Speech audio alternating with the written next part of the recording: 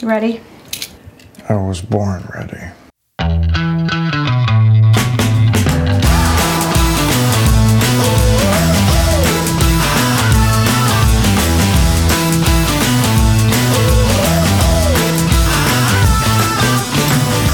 Welcome to Advisory Opinions. I'm Sarah Isgard. That's David French. And David, we're going to spend most of our time today doing a deep dive on immigration law. Yeah, I'm actually excited about this because I hope we're going to be able to clear up a bunch of misconceptions. And I know that virtually no one's going to be happy about this conversation. Yeah, no, literally no one. Before we do, little legal chit chat at the top. First off, the amicus briefs have been pouring in that Colorado 14th Amendment case pending at the Supreme Court. The top side, and that's literally meaning, where it's like A versus B. So A is the top and B is the bottom. So the top side briefs were all due. That's including people who support Trump or are neutral. And David, 49 amicus briefs. Oh, you should see my inbox, Sarah. Do you have amicus briefs coming in? I have amicus briefs flowing into the old inbox. Check this one out. So I have a list to read, but I've only read one of the amicus briefs so far. I've got a list though. I'm going to read more. You're going to read more. Some of them have been interesting, I suppose. Yeah, look, everyone from the League of Sportsmen to Ryan Binkley 2024 presidential campaign is getting in on the action. So yeah, future episode. Look, we're not going to read all 49 of the top side, and however many dozen are going to come in on the bottom side in favor of Colorado. But we're going to skim a lot of them and see if there's anything interesting out there. A lot of brief skimming going on. Which is, frankly, what the court's doing as well. There's, we don't talk a lot about why people file amicus briefs. And first of all, there's a unique argument that wasn't made by either of the two parties, and we represent a unique interest, and you may not have thought of this. Sometimes there's academic arguments, the history of whatever thing that someone's going to dive into that, again, maybe neither of the parties have expertise in. But increasingly what we've seen happening are amicus briefs pouring into the Supreme Court because it's fun to say you wrote an amicus brief in the case. And they actually don't particularly represent any new argument or new position of any kind. Basically, and this is sort of an uncharitable way to phrase it, David. Mm-hmm. Oftentimes it's a fundraising gimmick for outside groups. Yeah. Hey, we filed in this case. Look, we're in the headlines. Yeah. And we're in the fight. Yeah. Yeah. So, and it's fundraising for politicians, for, state AGs, for nonprofit groups. It's like everyone's getting in on it. I think we've already reached, though, the peak of amicus for funsies. And I think we are going to see that tick down because they haven't been making a difference. The court hasn't been citing them. They, what's the point? And I think donors are getting a little smart to the whole thing. So look, is it going away tomorrow? No. But I think we've probably reached the peak. Well, you know what's not going away, at least for the time being? Historian amicus briefs. Well, those are fun. I like them. Yeah, those are fun. That's part of the, text history and tradition onset. And so now we're just seeing the history pouring in. And as it pours in, now there are some things that are more clear than other things, but as has been predicted on this podcast many times, it's not necessarily the case that all of that messy history clarifies as much as it obscures. So it is fascinating, although I have found a lot of the historical discussion around the 14th Amendment, Section 3, to be more clarifying than some others, in part because it's just so obscure and hasn't been applied in state legislatures, and it hasn't been a subject of legal controversy for decades and decades. So you really are much more zooming in on a particular snapshot of time and looking at it as opposed to, say, the Second Amendment analysis, where even if you look at a snapshot of time, you're analyzing everything from a state legislature here to a town council there, and it's just a mess. All right. Also, this past week, there was a verdict in the second E. Jean Carroll defamation lawsuit. And this time, the jury awarded big-time damages. Eye-popping number of $83 million to E. Jean Carroll to be paid out of the pocket of Donald Trump. Couple things about that. Been a lot of discussion about it. No need really to dive in because there's, not much to say about it. There's not much nuance or not much to explain here. 83 million, but the lion's share is punitive damages. And the reality is that often punitive damage awards are reduced. Often. And so you would expect to potentially see that happen here. So when you see the 83 million number, big number, really big number, I'm going to go out on a limb and say probably not the final number. I think the final number will be less and maybe by a substantial amount, but still a big amount. He's not getting out of this without paying a big amount of money. It's just, I seriously doubt it's going to be the 83 million. Yeah. And I mean, this case will not get to the Supreme Court on the correct number multiplier where punitive damages can come into effect. But the Supreme Court has generally weighed in to say more than 10 times compensatory damages for punitive damages is a due process violation, for instance. But it's been sort of a struggle because, how so? Where from? Punitive damages, and by the way, compensatory means making you whole again. Punitive is to punish you, to make you not want to do it again. And how we decide what's too much for punishment and things like that, that's not just left to the jury, has been a real struggle of our criminal justice system that's kind of been under the radar, frankly. Civil. Yeah. That's absolutely true. It's been a struggle. And you've seen it in some of the commentary. A lot of people are 10-1 is way too much. Courts generally tend to say 3-1 is 3-1, the ratio that they tend to like more. If it's more than 10-1, it's pretty clearly out of bounds. Yeah, it's going to be interesting to see. And the other interesting question, Sarah, is there was a lot of controversy around the performance of Trump's lawyer, Alina Habba. And the question that is interesting is how many of her appellate arguments has she actually preserved? So there have been some questions as to whether she's actually waived many of her grounds for appeal by not objecting and not objecting to evidence that would be otherwise objectionable. So that's sort of hovering out there in the background. So we'll see. We'll keep our eyes on it, but really, honestly, not that much interesting nuance to this case at all. So we enter immigration law through this Texas Supreme Court case. Texas had put up concertina wire along the border. The federal government had sought to take down that concertina wire and cut it where they wanted to. So at first, a district court granted Texas a temporary restraining order against the federal government. But then it held a hearing, and the district court ruled that the United States sovereign immunity had not been waived, and therefore there couldn't be a temporary restraining order against the federal government.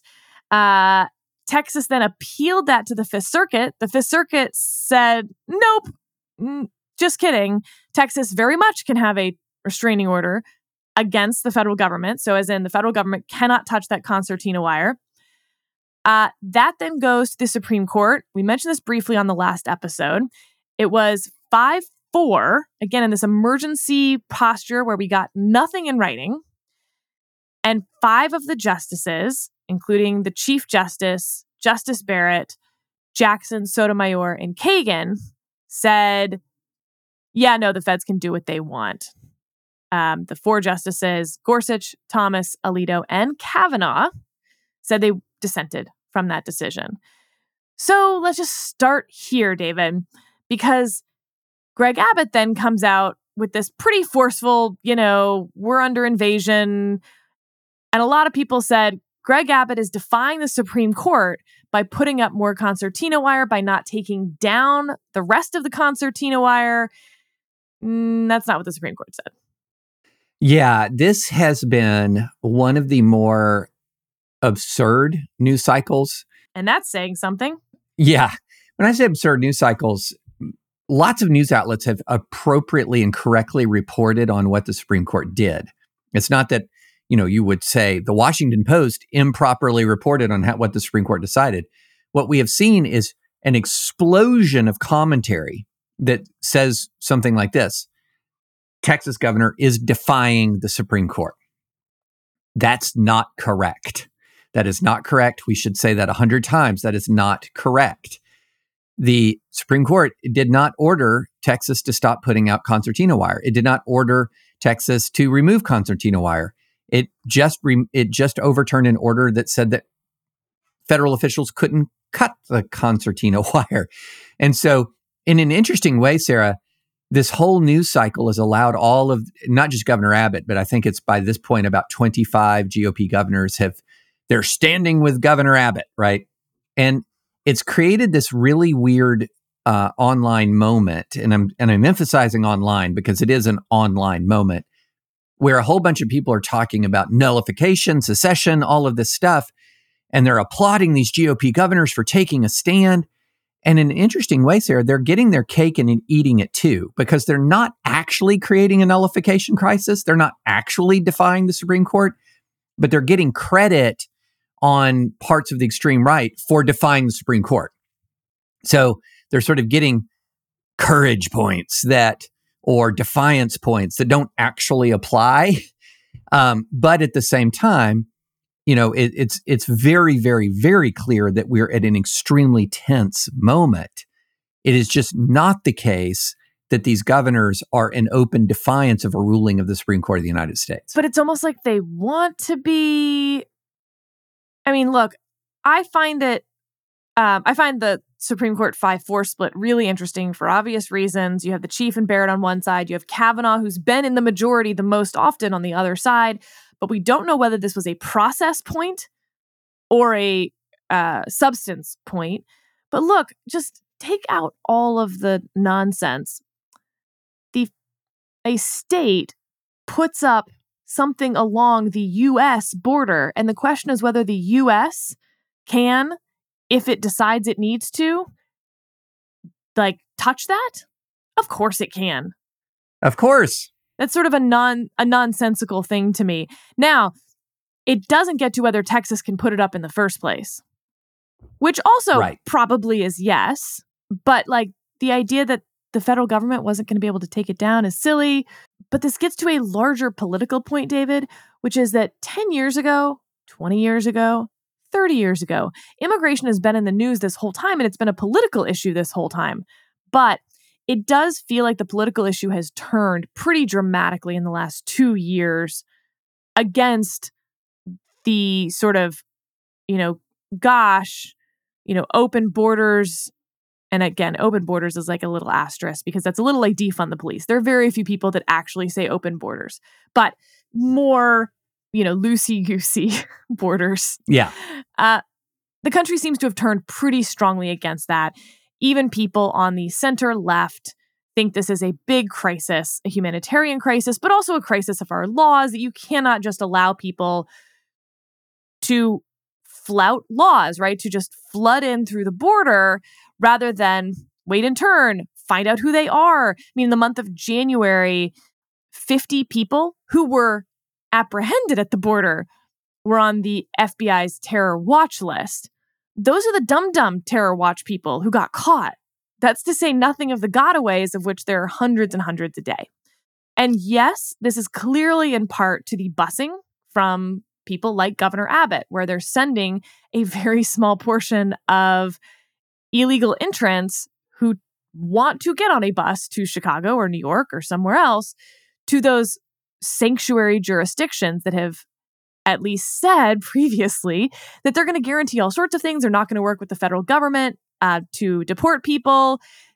In some places, they guarantee housing, for instance. And now those cities are saying they're in crisis, that their hospitals are filled up, their schools are in crisis, and they do not have enough housing for the people, for the Americans who are there to then also house, again, a very, very small portion of people who have been coming over the border and that Texas has been dealing with the whole time. which for a Texan like me is incredibly frustrating because for the last 20 years, we've heard how racist we are for saying that there's a problem at the border. Well, one of the ways to think about this is you have enormous numbers of people leaving communities and countries that are in a state of real chaos many times. Collapse. Economies in a state of collapse, arriving to a country that's politically losing its mind. And that's also shifted. It's worth mentioning, back in the early aughts, we were talking about young men coming from Mexico. That then shifted to Northern Triangle countries. Once it was obvious that if you came with a child, that then they were not going to detain you. Well, guess how that incentive system worked. So then you saw a lot more children coming. That's what led to the family separation policy during the Trump administration, for instance. This idea that we cannot keep incentivizing smugglers basically to tell these families to bring their own children, but often not their own children. And that there's no real way to know who these children belong to, where they're going to end up here. And we've seen the result of that, where there has been an explosion of child labor at factories in the United States. And of course, even worse, sex trafficking within the United States because of that incentive system. And now we've even shifted from Northern Triangle families to Venezuela, for instance, and additional other countries. So you're playing whack-a-mole on the demand side, if you will, that even if you help the economy in Mexico or help the violence problem in Mexico, well, then it's Northern Triangle. Well, we spent a lot of resources on the Northern Triangle. Well, okay, now it's Venezuela. It's a big problem. We can't prop up every nation south of our border. We just don't have the resources, ability, even if we tried to pour an enormous amount of resources into south of the border. We don't run those countries. It is extremely difficult for us to deal with the root causes of the immigration in. But what's happening is you have this swell of people coming in, and they're landing into a system here in the U.S. that's just utterly broken. And we're going to describe some of the ways that it is broken. And then it's a system that's broken and a politics that's broken. So when Trump rises up and build the wall and everything, and there's this ideological counterreaction on the left with the sanctuary movement and everything, there was this sort of sense that one side is saying, we are anti-immigrant, and the other side is saying, come one, come all. And even this idea that there is, even the idea that we should really limit the control, the flow of illegal entry is itself somehow racist. And so you had these two competing extremes here. One is, we got to shut this whole thing down. We need way fewer immigrants. The replacement theory nonsense that you hear all over the place on the far right, Twitter.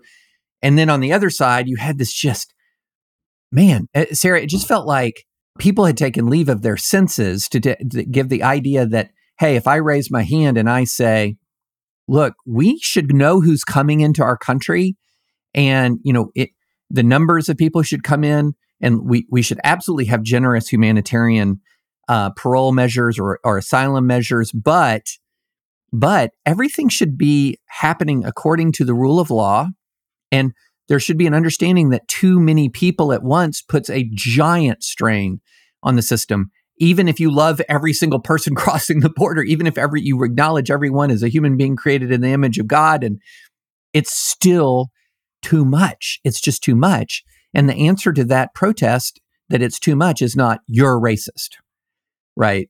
And so that's what I mean, where you have these really people fleeing chaos coming to a measure of political insanity. And then the sad reality is, Sarah, everyone who studies this for any length of time knows that if you're going to say, what's the key broken aspect of American immigration policy? Asylum. And you know who cannot fix asylum unilaterally? The President of the United States. Correct. So let's back up and talk about how you get to this country.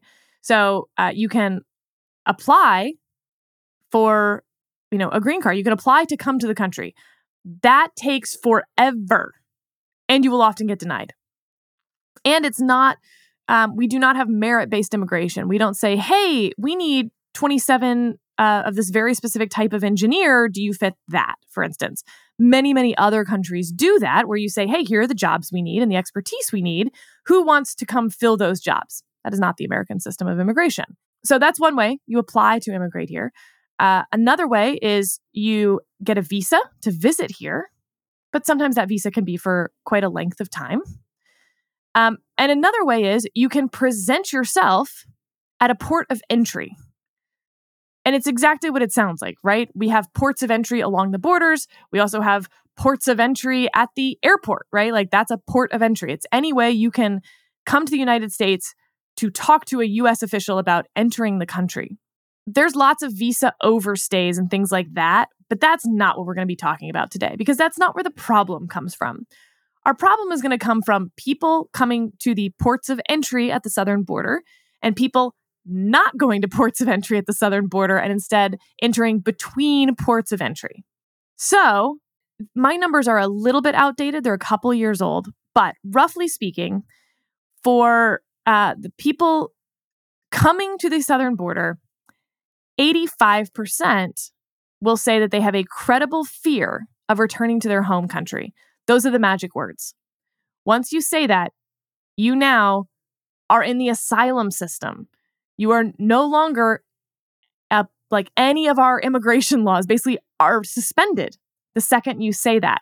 So while you may go look and find all sorts of immigration laws about how you can remove people and expedited removal and all of those things, once someone says, I have a credible fear of returning to my home country, and it doesn't matter whether they were at a port of entry when they said it or interior to the United States, although, and again, when we're talking about immigration law, there's going to be all sorts of little asterisks and footnotes that we're not going to be able to get to everything because, for instance, it matters whether you're very close to the U.S. border or much interior to the country. But basically, once you raise your hand and say the credible fear words, everything gets suspended. Yeah. You're no longer an illegal entrant. So you didn't commit a crime, for instance. Yeah. Yeah. And so all these things you see about expedited removal or the crime of illegal entry, it doesn't matter because of our asylum system. And everyone knows that. And if you're paying $10,000 to a smuggler to bring you to the United States, I promise you that smuggler told you how to say credible fear. Yeah. And once you say that, they don't ask any more questions. Like you're in the asylum process. You just switch shoots. So yes, there's now going to be a whole bunch of process you get. And by the way, at the end, very, very few people are going to actually get asylum because they don't have a credible fear of returning to their home country. You have to have documentary evidence for that. And it has to be, it's actually, pretty legally based, all things considered, David. So for instance, a credible fear of returning to your home country has to be based on your race, your religion, your political affiliation. One of the things that's often come up, for instance, is domestic violence. You are the victim of domestic violence. You have a credible fear of returning to your home, but not your home country. Even if your home country, for instance, is very bad at prosecuting domestic violence. Maybe they don't send the police very quickly. Maybe they don't arrest your partner who's committing that domestic violence. But that is not a credible fear of returning to your home country, according to the United States. So our asylum rules, when you get to the end of them, aren't so bad. They're about what you'd want, and they're based on sort of a post-World War II Geneva Convention, Holocaust-related world that was then put into U.S. law in 1980. The historical background here is, look, there was a lot of post-World War II shame in the Western world at turning away Jewish refugees during Nazi rule. And so there's just, oh gosh, Sarah, when you hear some of the stories about how America and other countries turned away Jewish refugees, it's a shocking scandal. It's a shocking scandal. It shocks the conscience now in 2024. It was still fresh then. And then the other thing about the system was that in 1980 is a very key, let's put a pin in the year 1980. The world was so different. When you were talking about refugees, when you were talking about asylum, in general, what you were thinking of was people fleeing the communist bloc to come to the United States or Western Europe. And in many ways, the whole, much of the attitude there was you would have one set of countries trying to keep repressed citizens in, and another set of countries saying we're beacons of freedom and repressed people can have a home here.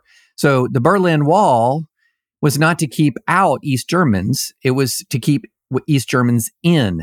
And so it was this very different dynamic, and it was really designed to deal with nation-state oppression. In other words, are the organs of the nation state oppressing you, persecuting you, endangering your life, etc. Well, you fast forward 44 years to well past the fall of the Berlin Wall, to well after the end of the Cold War, and this sort of bipolar world of free and communist, or free aligned and communist aligned. And now we're in a situation where a lot of the issues related to immigration are not people fleeing political oppression. It's just people fleeing chaos. And the chaos is, and as a practical matter, either just as or even more immediately dangerous to them. Absolutely. I mean, think of the gang violence that was presented in the Northern Triangle countries. Huge, huge gang violence. There was an interesting question at one point with those Northern Triangle countries. If you had gotten on the other side of MS-13, normally localized gang violence would not be a reason for asylum. But at some point, did MS-13 run the government and the police department, et cetera, to the point that they were, in fact, the de facto governing, body for some parts of these countries, so that if you had, testified against an MS-13 gang member or refused to join, et cetera, was that actually a claim for asylum? That was something we struggled with years ago, for instance. Although, again, for the most part now, MS-13 has been decimated, but the numbers at the border are increasing even more than ever because, again, you're playing whack-a-mole with the cause of the migration.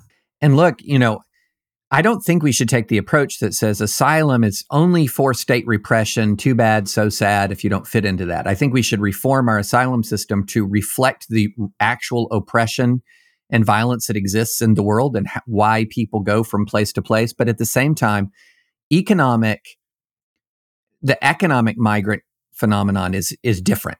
That's different. And I don't think you can sit there and say, we're going to set up a system where if you live in a substantially lower GDP country, you have a right to move to a substantially higher GDP country. But at the same time, Sarah, what complicates all of this is in the higher GDP countries, a lot of them, quite frankly, need immigration to remain higher GDP countries. Because, quite frankly, again, people aren't having babies. And so you cannot I'm doing sustain, my part, David. I know you are. You cannot sustain this economy without more people. But, yeah. And this is maybe where we can dive into a little bit more of the law and how you fix it and how the president can't fix it. So what you would want in that situation is the thing that literally every other country has, which is a completely secure border where then people apply to come to your country and you let them in based on whether and who you need in your country. And there's a number that the government has agreed to that you need. And then you let that number of people in who want to come. That's not what we're doing right now. So basically, if you want to fix the crisis at the southern border, there's actually only two things you need to do. Now, they're big things, but they're things that very big only things. Congress can do. One, move huge, we're talking tens of billions of dollars, into enforcement at the southern border. That's going to be detention facilities so that basically nobody is paroled into the country once they say they have a credible fear. They are kept at the border. So a lot more CBP officers, a lot more immigration judges, like hundreds, multi times what we have now. And so huge resources into enforcement. And it's not the wall. The wall alone does nothing if you don't speed up the asylum process and actually detain people. Because you can go to a port of entry, set foot on the U.S. and say asylum, right? Right. So the wall would, in theory, help with some of the in-between ports of entry. I'm not going to say that the wall's useless. It's not. Sure. But you need just huge money on the enforcement side, and it's got to go to a whole bunch of stuff. Also, you have to change the asylum system. There's a variety of ways to do it. And I'm not so tied to any one way, David, except that it cannot work the way it's working. One thing that President Biden has done through a temporary rule, for instance, is say that you have to apply for asylum at the first country you get to while you're traveling to the United States, for instance. That's one way to do it. It's clearly not helping. Because again, once you get to the United States and say you have a credible fear, the process starts. Now, we may find out later that you traveled through X country and you were supposed to apply there, and therefore you're not eligible for asylum here. And now you can get put into expedited removal, but you've been paroled in the United States, and good luck finding that person. And by the way, you have all these jurisdictions that have said they're not going to work with federal law enforcement to deport someone who has a deportation order. So it's basically done at that point. So you've got to move the asylum system off U.S. soil. Here's one idea that, again, Congress could do. You have to apply for asylum at a U.S. consulate, not at the United States. That's it. You have to do it in your home country. You have to get to a U.S. embassy in your home country and apply for asylum there. But look, what the Biden administration has tried to do, all these things that haven't worked, they've tried a bunch of stuff. They're not actually twiddling their thumbs. They've tried metering, meaning only so many people can apply for asylum at a port of entry a day. Well, guess what? Then they're just going to go in between the ports of entry. They tried this thing where you have to apply for asylum in an intermediate country if you pass through some other country that does not, discriminate based on your race or religion or whatever you're going to claim is your asylum claim. But again, it doesn't help if you still get to claim asylum to get into the process first. So Congress has to change the fundamental problem, which is the magic words problem. And, right now, again, it's magic words and you get paroled in the United States. Even if you detain them after the magic words, and even if you have enough people to then move that asylum process from 3 to 5 years to 3 to 5 months, it's still going to be hundreds of thousands of people a month, basically, that you're trying to do unless you fix the asylum problem. And think of the construction issue alone of building humane, safe detention facilities. Holy smokes, Sarah. Because one of the things that, I've seen again on Twitter, you're having a lot of people say, well, the law right now is you have to be detained. You have to be detained. That's the law. The law is you have to be detained. As we know, as Advisory Opinions listeners know from discussion of previous immigration cases, yeah, Congress passed a law about detention. And you know what Congress did not do? It did not fund detention facilities. So you quite literally have a law that cannot be complied with because Congress hasn't funded the ability to comply. Now, then that's in a part of it, but that's just a symbol of how broken all this is. And so, yes, we have to reform asylum. That's just no question. And Sarah, that brings us to the compromise bill. And then there's another couple of legal issues I want to raise. So the Senate has put together a compromise.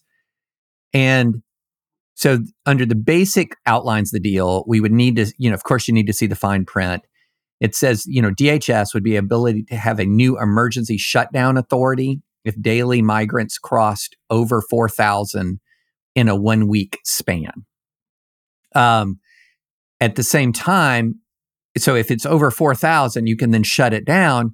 And you would say, well, how's that any different? Well, again, we'd have to look at this, but it appears from the reporting that this would be a congressional change in the asylum laws that once you cross that 4,000 mark, you could remove people even if they claim asylum after the 4,000 mark. We need to see the details. I have not, seen chapter and verse on this, but if the actual change is once you cross that threshold and once the administration executes that order and issues that order to shut down, you can then start to do something you cannot do now, which is expel people even if they make that asylum claim. And that would be a very substantial change in the law. That would be very substantial. Now, if there's listeners saying, no, it would not be substantial at all of a change, I'd like to hear it. Again, need to see the precise language. But Sarah, that would, if you have the ability to remove, if Congress is giving the administration the ability to do an expedited removal, even in the face of an asylum claim, that would be a change. A huge change. And, there's lots of other problems. In fact, basically our immigration law only has problems. There's nothing working that I can find. So, David, for instance, one of the bullet points that's been released on this border deal is that any migrant caught trying to cross twice during a shutdown phase where the border is not open would be banned from entering the U.S. for 1 year. I mean, that may strike you as absurd, right? Like, you shouldn't be trying to cross once during a shutdown phase, but we have to catch you twice? That should tell you what the rules are now, for instance. So while it is in theory a crime to cross the border, and remember you talked about if you say the words asylum, it's not a crime anymore. But even if you don't, even for those people who didn't get the memo, it is a misdemeanor to cross the first time. Often it's not even done as that. There's a civil fine, basically. You don't actually sort of get to that criminal part of our immigration system unless you have already been deported once and then cross again.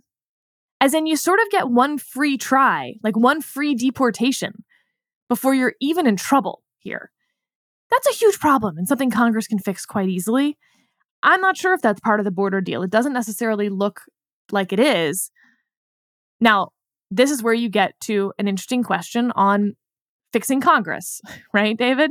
Which is, what if this border deal doesn't have everything that you need to fix the border? Do you still take the compromise? Even as the politics are turning against Democrats, do you wait until you have a Republican president? For two reasons. One, maybe you can get a better deal that president will sign. Or maybe you get a president who's more interested in enforcing the deal and actually expediting, those resources to get to the southern border, et cetera. Or do you take the compromise that you can get and fight another day to fix the rest of the things that maybe aren't going to get fixed here? It's the perennial problem. It's not like there's an easy answer to that, by the way. But a lot of Republicans are saying, don't take this deal. And again, it's a pretty substantial deal. I some additional details. So the 4,000 daily average of over 1 week, that would give you the authority. That would give DHS the authority to do a shutdown. If it crosses over 5,000 on a day, then DHS is required to close at that point. And so there are details in here. But yeah, it's a great question, Sarah. And as you said, it doesn't always there's not an easy, neat, clean answer, but I think there's context here that provides some additional guidance in the decision-making. And one piece of that context is we actually have a deal that's agreed to on a bipartisan basis in the Senate that the president's willing to sign on immigration that would restrict the flow that would reform asylum substantially for the first time in 44 years. Right? For the first time in 44 years on an issue that we have had total failure on reaching any kind of compromise agreement on. And then to say, nah, for magic, in 2025, we can do it better. How? Why? Reasons. Trump will do it. But wasn't he president before with a Republican House and a Republican Senate? And even setting that aside, the deal actually has to be struck in Congress. So the real question is, do you think that you're going to get so many more senators or so many more members of the House that the compromise shifts over a couple ticks? And again, David, I just want to reread this one section, and this is the summary coming from a Fox News reporter who has just covered the border tirelessly. I can't pronounce his name very well. Bill Melligan? Melligan? Anyway, highly recommend you follow him on Twitter because he knows this stuff so well. But as he notes in the border deal, once the 5,000 threshold is hit, that's a daily average migrant encounter of 5,000, it would require Border Patrol to immediately remove illegal immigrants they catch without processing. They Right. would not get in to request asylum. They would immediately be removed. This includes removals back to Mexico and deportations to home countries. This would be a massive change from current policy, which is that once an illegal immigrant reaches U.S. soil, they must be processed and allowed to claim asylum. Under this new authority, they are not processed, and they are mandatorily immediately removed once the shutdown threshold is reached. This will change everything, the incentive system and what the cartels, the resources that the cartels are willing to put into human trafficking versus drug trafficking. I mean, for many of these cartels, the human trafficking has become far, far more profitable. But if people have no chance of getting paroled into the United States and they just get turned away at the border and they keep getting flipped back, and you actually have the resources to do that at the border, we're going to smother the cartels in their cradle. Like, no one's going to pay them anymore. They're going to not have the money anymore. This has a whole trickle-down effect that I wish we could start tomorrow. I'm so with you, Sarah. I'm so with you on this. This seems like such a substantial positive change and then I've been paying attention to the discussion of it on the right, and the discussion of it on the right is just so messed up right now because it's quite obvious that a lot of people, tons of people, are under the impression that Joe Biden just doesn't enforce immigration law. They think Joe Biden has the power to do that thing that I just read right now, and he doesn't. And if he tried, it would be enjoined by a court. Instantly enjoined. And so, and also, by the way, the Title 42 public health related immigration restrictions that were put in place for COVID that allowed Trump to assume some unusual level of power doesn't work anymore. Title 40, the health justification is gone. So Title 42 isn't, the COVID related restrictions don't apply anymore. So you have to have Congress, and Congress has made a substantial change. And I get the argument that says, well, maybe there's a little more we can get here. I get that. But the argument that this isn't some kind of substantial, massive, major change is just wild to me. It's a very big change. Now, if I found out that there were some poison pill in the bill that actually undermined that paragraph that I read you, sure, I would change my mind entirely. And there might be. I don't know of one, but there could be. You know, there's also the what to do with the people here. I don't think this border deal touches that, as far as I know. I get the people who'd be very frustrated if we then, give a legal status to the people here, an amnesty of some kind, because that also then re-incentivizes get into the country any way that you can, because eventually, every 30 years or so, we give you legal status. I get that frustration also, that we just have to stop incentivizing getting here through whatever means necessary.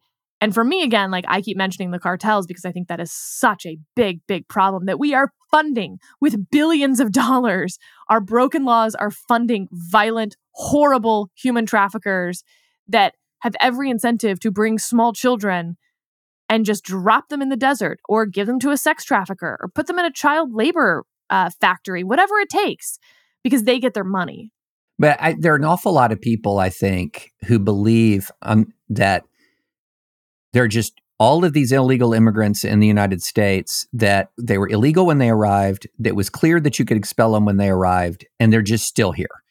And the reality is, now there are people who are like that, they're illegal when they arrived and they're still here. But the core issue, and if there's one takeaway that I want listeners to take away from this, the core issue is that asylum system. That is the core issue. Everything else is really nibbling at the margins. And the asylum system is a lot more complicated and more broken than people realize. And so another thing I want people to take away is the realization that once that asylum claim is made, you're not an illegal immigrant anymore. You're making an asylum claim. And by law, you're allowed to do this. And so by Congress. And so you cannot fix immigration without fixing asylum, period, full stop, end of discussion. Can we do a little very fast National Guard detour? Because this is, again, we've seen a lot of Civil War cosplay. People were tweeting out pictures of Fort Sumter and all of this. It's just so ridiculous. And there was this moment where you had the governor of Oklahoma was talking to, oh gosh, I forget who it was on Fox, Ducey. Anyway, I can't remember who it was on Fox, but the governor of Oklahoma is talking about sending the Oklahoma National Guard down to Texas. And a bunch of governors are talking about sending elements of their National Guard down to Texas and sort of having a red state National Guard coalition. And then the question was raised, well, wait a minute, what happens if the state-controlled National Guard comes into conflict with Border Patrol? And oh my goodness. Okay, I'm not going to deny that there aren't elements of that are fraught with concern so long as the National Guard remains under state control.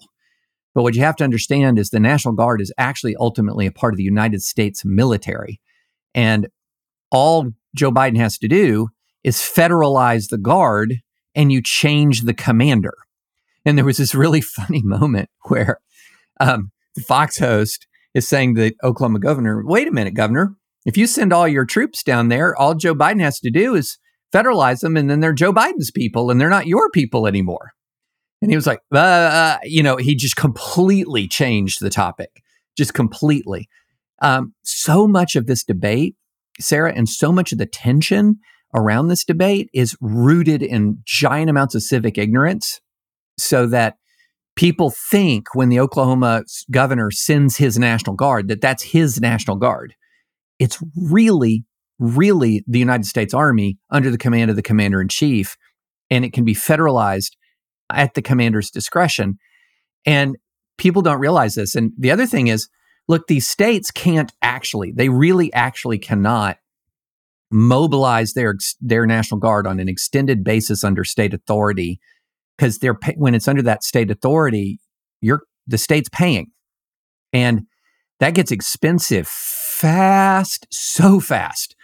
And so the reality is the National Guard issue, the National Guard is a Joe Biden asset at the end of the day. The governors do have control for now, but if things get tense, then Joe Biden federalizes the Guard, and the Guard answers to him instantly and immediately. And guess what? That's how the Guard is trained. The Guard, yes, it absolutely does a lot of work under state control, especially when you have natural disasters and everything. But the Guard is integrated into United States command structures. And this is a key part of our national defense. And that is it is absolutely not Greg Abbott's army. That's not what the National Guard is. David, point of personal privilege. You wrote this great book a few years ago. And it has both, right? It's a nonfiction book, but it has these scenarios. Yeah. By which the United States could have these crisis moments that cause a breakup. And you did one from each side. And I was curious if you could give us the version that seems awfully close to what we're seeing. Well, it's interesting, Sarah, because when I actually had two versions of Texit. So I wrote a book and I had a CalExit chapter that was fictionalized, where California leaves, and I had a Texit chapter that was fictionalized. And my initial version of the Texit chapter was completely focused around a really ugly border encounter between state and federal authority that escalates out of control, involves people shooting each other. And that ultimately got cut as I thought about it, it seemed, I don't know, almost too fantastical, or it seemed just a little bit over the top. I wanted the scenarios to be very rooted in things that people think, hey, this could actually happen. And so I originally had it as, here you had an actual really awful border encounter. It later turned into something a little bit different, where you had a terrible botched arrest incident in California, in Texas, after you have one of these, guess what, joint gubernatorial statements. So in my Texit chapter, you had governors and you had leaders of states signaling an intent to defy the Supreme Court of the United States, resulting in an attempt to arrest one of those governors that is botched, and a bloody encounter takes place, and then everything falls apart from there. But it was rooted, though, the original instigator of the crisis moment was rooted in exactly something like we've seen, which is one of these big sweeping state governors' statements, but mine in my book was more directly defiant of the Supreme Court than this one. This one, as I said earlier, they're trying to have their cake and eat it too. But that's the crazy thing, Sarah, is when I wrote my book, I was very nervous about including the S word in the title, secession, and I was nervous about making the argument that we could reach a point where we want to fracture as a country. It's one of the reasons why I wrote the scenarios, to sort of show people how it would play out. But I'm not sad I put the word in the title now. I'm not sad I spenned out those scenarios now, because I don't think anybody is laughing at the idea that our politics could become so toxic that we tear apart as a country. No, I suppose not. All right, David, one last thing before we go. We had talked at Vanderbilt about political armchair quarterbacks and football armchair quarterbacks. And you thought the delta between actual knowledge and perceived knowledge was further apart in the political arena than it was in the football arena. And we got this amazing email from an actual former football player. I know, it's an amazing email, but I'm going to push back against it. But go. Okay, so you already know what he's going to say, which is like, nope, clearly the gap in football is much larger. And he has this incredible paragraph that I'm going to read to listeners. Please read it. On a given play, does any armchair QB notice the safety rotation combined with the press coverage to see a likely boundary corner blitz coming? Which really means you're likely getting a cover one shell, depending on a wealth of variables, but this is just a hypo. And the play side receiver is now hot, and he and the QB must notice and signal one another, and the offensive line should likely check to a slide pro, knowing they're going to have to leave one unblocked, and the RB has to abandon his original assignment because he's got to chop the backside DE if the line is sliding the protection. Well, first of all, I'm not one of those people who thought I knew a lot about football, but that paragraph sure brings it home for me. And so, David, he convinced me. I'm now wholly on the delta is bigger in people who think they know about football, but actually don't know much about how to really play professional football, compared to in politics, where obviously there's still a huge delta between what the average person thinks they know about politics and like someone like me who's worked on a lot of campaigns. But yeah, I'm convinced you're wrong. No, I'm so right. Okay, at one point, Sarah, more people knew Randy Jackson was a judge on American Idol than knew John Roberts was Chief Justice of the United States. As a general matter, when you're talking to folks about politics, the analogy here, what my contention is, well, you might not know all of that granular detail. You can generally know pretty good degree of confidence that, for example, if my quarterback is getting sacked a lot, we need to either do something about the offensive line or ask whether the quarterback is hanging onto the ball too long. Now, you may not know any of those super granular details, but in politics, if I'm going to use a sort of a comparison to show the gap, the civic ignorance in this country is so vast that it's as if I was talking about the Lions-Chiefs games. I mean, the Lions-49ers game last night. That if I said, the real problem is that the Lions didn't bring in their relief pitcher and they didn't shoot enough 3-pointers. That's what I'm talking about. Like the amount of ignorance that exists out there amongst people who have extraordinarily strongly held opinions can be mind-blowing. Man, okay, you're kind of bringing me back over to the other side, in part because I've had pretty frustrating conversations about this immigration stuff where people think that Joe Biden, and by the way, this is not to defend Joe Biden's policies at the border whatsoever, but they think that Joe Biden has a lot more power than he does. They think that there's very different laws to turn people away than there are. They don't seem to know that once you claim asylum, you didn't commit a crime anymore. And you're right. That is pretty frustrating to then have really, really strong opinions about how we shouldn't do this border deal because Biden could just do all this and fix the border on his own. That's less relief pitcher. And that's more like, why didn't the Lions just get to the 50-yard line? Because then they would have gotten 4 more points. Or what what the Lions really should have done is throw a pass on 5th down. Yes. That's what it's like. Yeah. So I think he's on to something here, which is that people overestimate their knowledge of football, and then in fact they have no clue what it's like to play professional football and what's actually happening on the field. I'm with him. But with him, that the base level of knowledge about football is higher than the base level of knowledge about politics. And it's not close. I mean, your typical sports fan, for example, knows the rules of the sport. I mean, that's what I'm talking about here. And, it's just, and then imagine that not only do you not know, you're going to say, you know what, we should actually fire the general manager, fire the coach, and I think we should take a bulldozer to the stadium because they did not go for it on 5th down. That's American political discourse. All right, David, I've also given you a watching assignment, American Nightmare. It is the #1 show being streamed on Netflix right now. It's 3 episodes, and I'm not going to ruin it for you, but I got to tell you, David, you really, really need to watch this. I'm going to watch it. Because I've got a story to tell you. I'm going to watch it. I also have feelings about the show overall and about, everything from masculinity to law enforcement to how we raise our daughters, all of it. Oh, I can't wait. I'm going to watch it 100%. Okay. So listeners, this is your warning too. You now have 3 days to watch American Nightmare. It's 3 episodes. It's like 45 minutes a piece or something. You don't have to pay a ton of attention. You'll get the gist.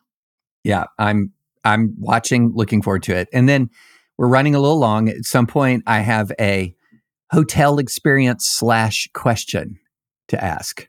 Oh, I can't wait, because you seem to have you're like the equivalent of 5th downs when it comes to your hotel experience. What you think a hotel experience should be. I just want to know how you would handle the situation, Sarah. That's because I think I handled it incorrectly.